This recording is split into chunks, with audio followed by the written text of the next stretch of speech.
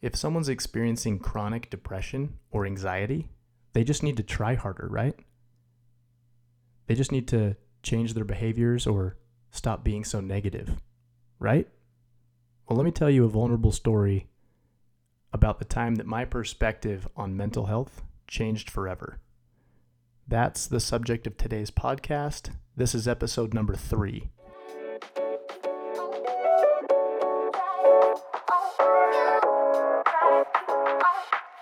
I'm Alex Martinson, and I'm a firm believer that the millennial generation has a great responsibility, even a sacred duty, to rise up and lead.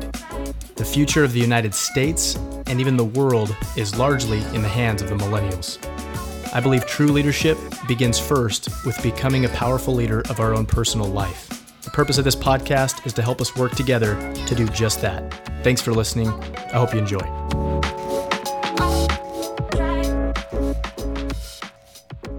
Well, here we are again. Good to be with you. We're gonna get a little bit into the feelings today. So I might be coming at you from a bit of a different angle. I know I'm the happy guy. I'm gonna be talking about being the sad guy for a minute. But do not worry, it's gonna have a really happy ending. I promise you that. So I talk a lot about how I believe happiness is extremely important. It's not just a nice luxury that we feel once in a while during our busy life of being responsible and doing important things. Once in a while we get to feel happy. I think it is the pursuit of happiness. There was a guy named Lehi one time said something about men are that they might have joy. I think it's the purpose for which we are here. So it's pretty important. And I had an experience where I was taught and where I had a changed perspective on a critical element to feeling happy, which is mental health. So let me first give you this little analogy that I came up with, and then I'm going to tell you a quick story, and then we'll be good. Okay, you go to the hospital. You've got dizziness, rapid heartbeat, sunken eyes.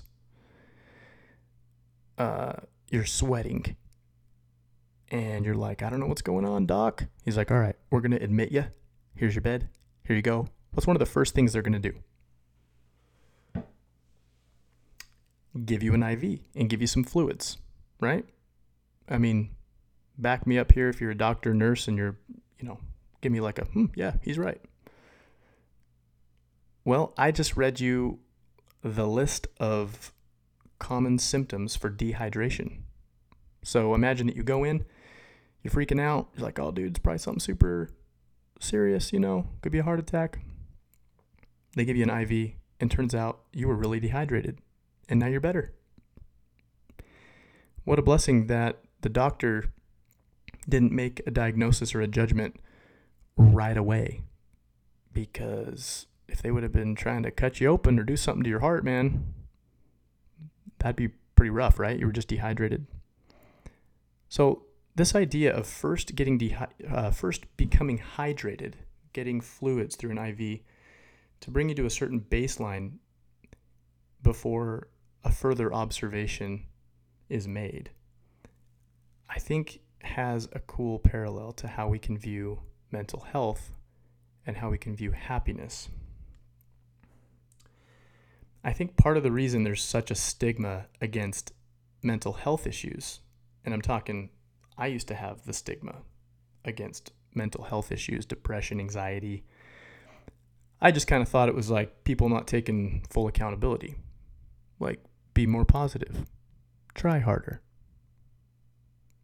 hang out with happy people, right? I'm like the happiness guy. I talk all about this, like things I've learned just in the last few years about how much influence we have over our own mind. We have the ability to rewrite stories that don't serve us, the ability to alter the programming of our subconscious mind, which is where our self-image lives, which is this thing that never sleeps and drives most of our behavior. I mean, there's some powerful stuff we can do with our own abilities to be enlightened, influence our own mind, okay? Powerful stuff, life-changing stuff. And there is also an element of health that can play a factor. Guess what? Our brain is the most complicated organ that we have. Do you think it's possible something could be off in there? Yeah. Do you think it's possible there could be a chemical that's not doing the right thing, not in the right amount, off balance, one part not talking to the other part? Yeah, that sounds pretty reasonable. So why is there such a stigma against mental health? I think it's because feeling really depressed could also be because you're lazy and sitting on the couch all day long. So we've made this connection in our mind that says, there's kind of a character judgment made. It's like, well, if somebody needs help professionally for not being able to get happy, they probably just need to make better life choices. So I carried this, unfortunately. I'm turning myself in here. Okay, I was insensitive, and let me tell you, I was blessed to have that insensitivity taken away. It was not a fun experience. To wrap up my analogy here and then into my story. So, I believe some of the things that we all know are very fundamental to being happy. It's kind of like, think about if we're sad, not performing at the level we want to perform mentally, emotionally, it's kind of like we're all dehydrated, malnourished, we could say. And the obvious nourishment and source of hydration are things like positive self-talk, exercise, increasing our spiritual health, connecting to God,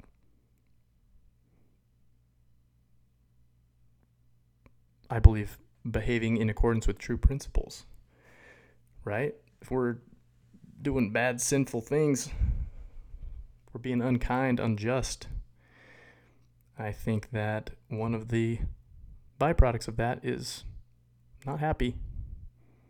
Cognitive dissonance, right? Things going on that level. Putting ourselves into an environment that isn't a toxic environment, but is an environment where there's positivity and light. We're putting ourselves around good people, right? All of these things, it's like the nourishment, the hydration that gets us back to a baseline where we can still experience the normal ups and downs and the normal human condition, but certainly nothing that's causing us to like completely fall out of being able to function. And then from that point, we can optimize further our brain and our mind and our spirit, and we can reach really unique levels of happiness and joy and power and all of this stuff. So I think most of us, we're to some degree dehydrated, and there's a lot we can do to improve ourselves and our situation and our mind, and that's the key.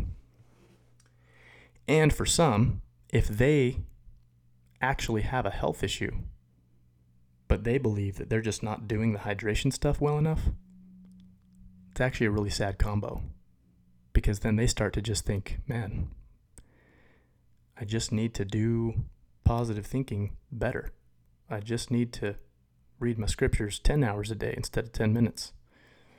And they start to kind of look beyond the mark, when instead there's a point where we say, hey, there could be something medical going on here, and guess what? We live in an amazing day and age with modern medicine, with professionals, with a lot of help that like really works. And so part of why I'm doing this talk today is this is me being vulnerable for sure. But I feel like, man, if this helps one person that's either struggling, that needs this story to give themselves permission to like go get help that they need, or if it helps one person that could kind of have a similar aha moment that I had and then in turn go help somebody that's struggling, then it's worth it. So here's my story. Went and served a mission 20 years ago. for the Church of Jesus Christ of Latter-day Saints. I got called to serve in St. Louis, Missouri, which was extremely disappointing when I opened that letter. I wanted to go to the Philippines with Zach, and Chile with Trent. Okay, I wanted to go everywhere with my buddies. Everyone was going somewhere cool. And your boy went to Missouri. So anyway, I was a confident missionary rolling out there. I mean, I was like, I am prepared to do this. I'm ready to roll. Like, I thought about going on a mission for years. Like, some people, it's like, took them a long time to make the decision, or they were on the fence, and that's fine. Not me, man. I'm like singing the song as a primary kid, like, I'm not going to sing it for you, but I was hyped. So I'm out there, and I start to have an experience. It's about 4 months in, and I started to have these times where I would feel like, the way I explained it, I would feel like somebody opened up my head when I wasn't looking and rearranged all the wires and then put it back. It's like I couldn't function the way I was used to functioning. And I would say my prayers. I'd eat my fruits and vegetables and my vitamins. I'd exercise. I mean, man, we were riding our bikes like 20 miles a day. And yet sometimes it's like nothing would help. I just felt what I called the fog. The fog was here. And it was rough. I'm telling you, there were times where it was so rough, I just couldn't even imagine enduring it much longer. And believe it or not, I thought, man, I might not last out here. I might actually go home. What the heck? I'm the one that was like born and bred for this, you know? Obviously, I needed some humility, but I also needed to learn some things, and learn some things I did. All right, let me kind of truncate this story here for you. So, look, this is happening sometimes, not every day. It's not a chronic deal. It's like episodic. And these episodes sucked. And I was in mission leadership at this time, like a zone leader. So it's like a group of, anyway, you're in charge of a group of missionaries. I don't know, 10, 15, 20 missionaries. And so I would go train, stand up in front of a group, train. You know, I'm like being looked at as like the example or something here. And on the exterior, people saw this like, you know, maybe put me on a pedestal in some ways because, you know, I present well. I smile, you know, I give good talks, you know, I'm confident, all these things. So people just to kind of assume, you know, like, oh man, he's okay. Elder Martinson, he's good, yeah. And I'm like, actually, he's not. So I learned something there, okay? Just because someone looks like they're good on the outside and maybe you think they're successful, let's not be so quick to think they don't need a hug, because this boy needed a hug, okay? I'll just tell you, man, I remember one time in Columbia, Missouri, our mission president was out giving us a talk. He was giving us a training. And I told my companion I needed to go to the bathroom. So I went to the bathroom. And I just cried for like a while. Because I was miserable. And I wanted to be there. I didn't want to be home. I didn't want to be anywhere in the world but right there on my mission. But the sadness that I felt on occasion for no apparent reason was so heavy. So fast forward a little while. I just dealt with this when it came. It was really rough. And I got a phone call from Mike Merchant. We were about to go into a dinner appointment, my companion and I. And here I get this phone call from my childhood bishop. And he's got some guy on the phone. He's like, hey, Alex. Called me Alex. And when you haven't heard your first name in a while because you're on a mission, it just feels really weird. He's like, Alex, I've got this guy. I love Mike Merchant, by the way. I don't even know why I just made his voice sound like it's like that. It's totally not. I've got this guy you need to talk to. Patches me through to the guy. I don't even remember the guy's name. Some guy from Canada. Some really fancy, high up there psychiatrist guy that knows everything about the brain. Listens to me, asks me a bunch of questions. He's like, yeah, so what's up? I'm like, well, went to this doctor in the ward, gave me like an antidepressant, didn't do jack. I don't know what's going on. I don't think I'm depressed, but this thing happens. What's up? And he's like, yep, I know exactly what's up. How quickly can you go to a CVS? I'm like, I don't know. We're about to have dinner. He's like, I'm tempted to tell you to miss dinner, but you go right after dinner. I was like, wow. Skip ahead in the story. Alex finished his mission, and I'm grateful to say in a very healthy manner. I loved my experience serving a mission. I loved it. And that second half, I mean, it was awesome. Like those times, the fog, very infrequent. And when it came, it was no big deal. So my perspective was changed. I was taught, I was humbled, for sure. And I just felt the urge to share that story with you.